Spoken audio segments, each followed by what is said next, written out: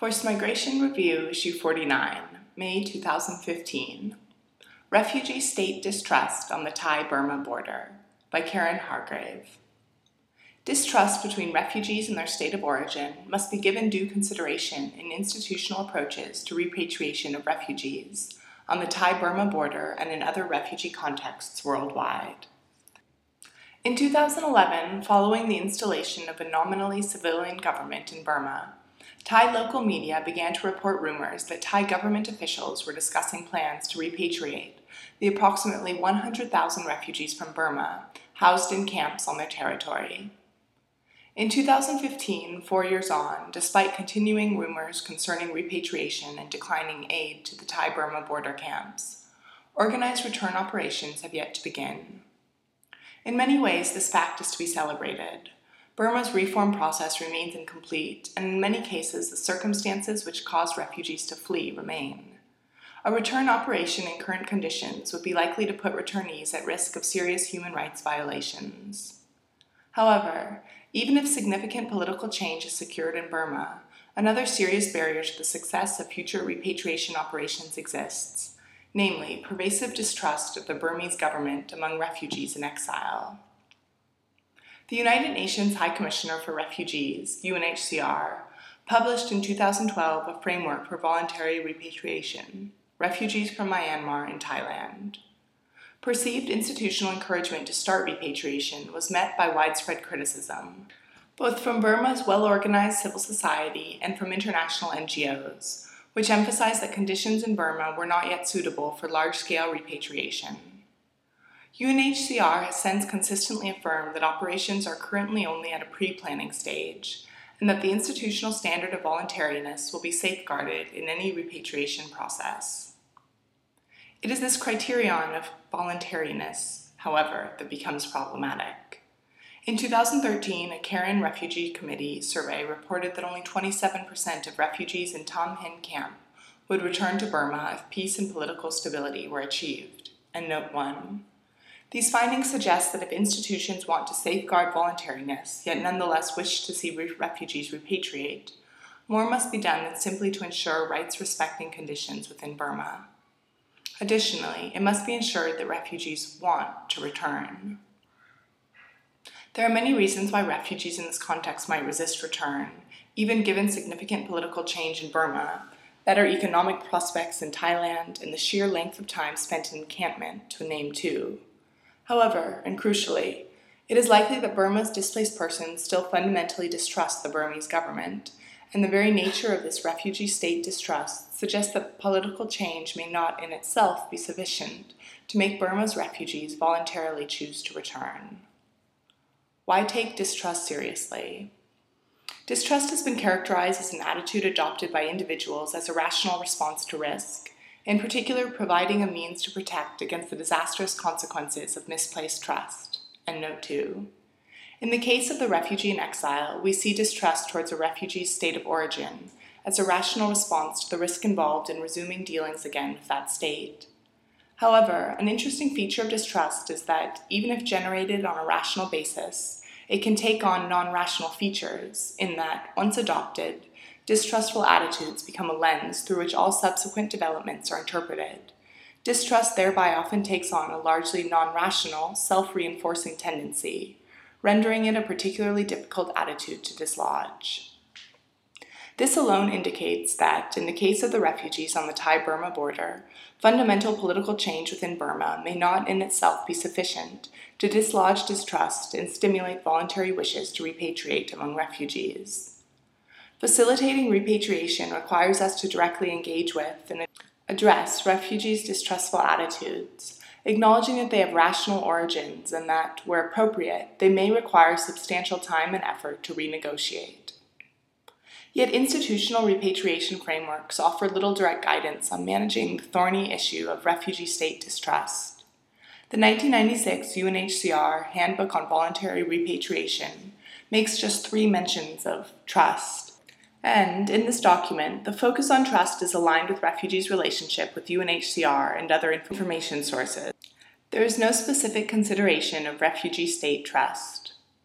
The more recent 2004 UNHCR Handbook on Repatriation and Reintegration Activities also contains only 3 mentions of trust, but does at least situate trust in terms of government, rebuilding trust in local authorities and public institutions. However, these mentions relate to reintegration rather than repatriation. UNHCR's approach appears to be that trust in the state becomes relevant once the refugee is returned to her country of origin. There is no direct suggestion that refugee state distrust might be a barrier to repatriation in itself, and something worthy of consideration prior to return. Both UNHCR documents do contain some hint that some such obstacle might exist, but this is couched in terms of confidence, not trust. The 1996 Repatriation Handbook makes 22 references to confidence building, over half of which refer to how refugees in exile might, prior to return, develop confidence in the situation in their country of origin and their future treatment. In the 2004 Repatriation and Reintegration Handbook, a third of the references to confidence building consider pre-return confidence building in this sense. However, this focus on confidence building fails to encapsulate the complex nature of distrustful refugee state attitudes prior to repatriation. The idea of building confidence implies that the solution is simply to make refugees sufficiently aware of the objective facts of the case through recommended activities such as information campaigns, go-and-see visits, and legal guarantees.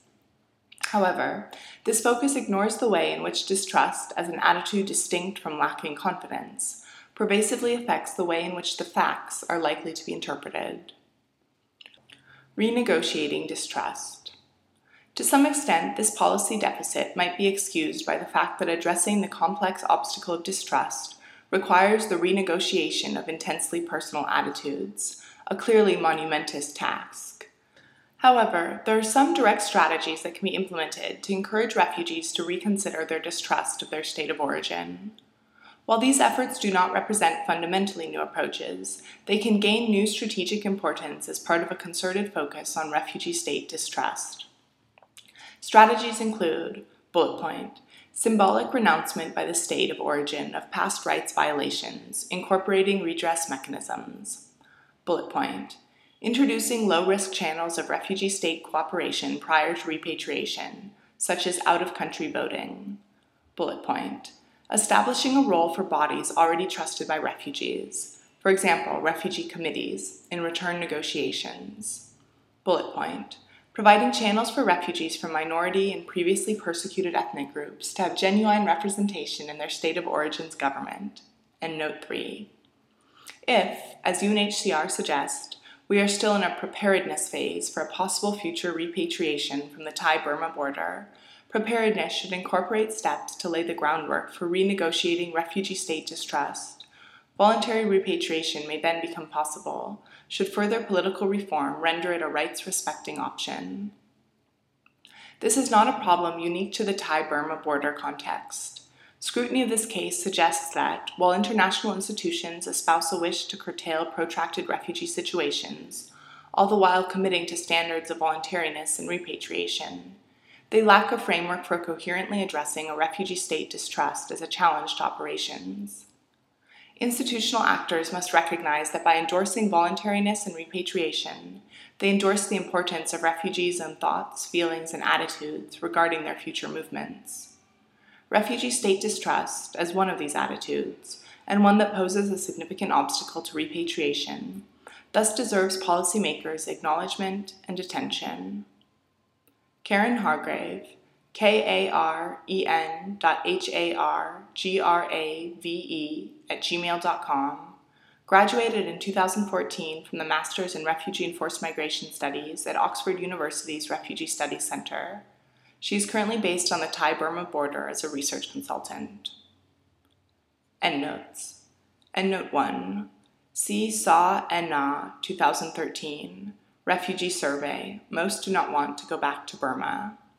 http://karennews.org/refugee-survey-most-do-want-to go-back-to-burma.html. EndNote 2. See Hardeen R., editor, 2004, Distrust, New York Russell Sage Foundation. In particular, papers by Russell Hardin, Roderick Kramer, and Deborah Larson. EndNote 3. See Hargrave K., 2014, Repatriation Through a Trust-Based Lens, Refugee-State Trust Relations on the Thai-Burma Border and Beyond, RSC Working Paper Series, number 104, http://tinyurl.com/H_ARGRAVE-trust.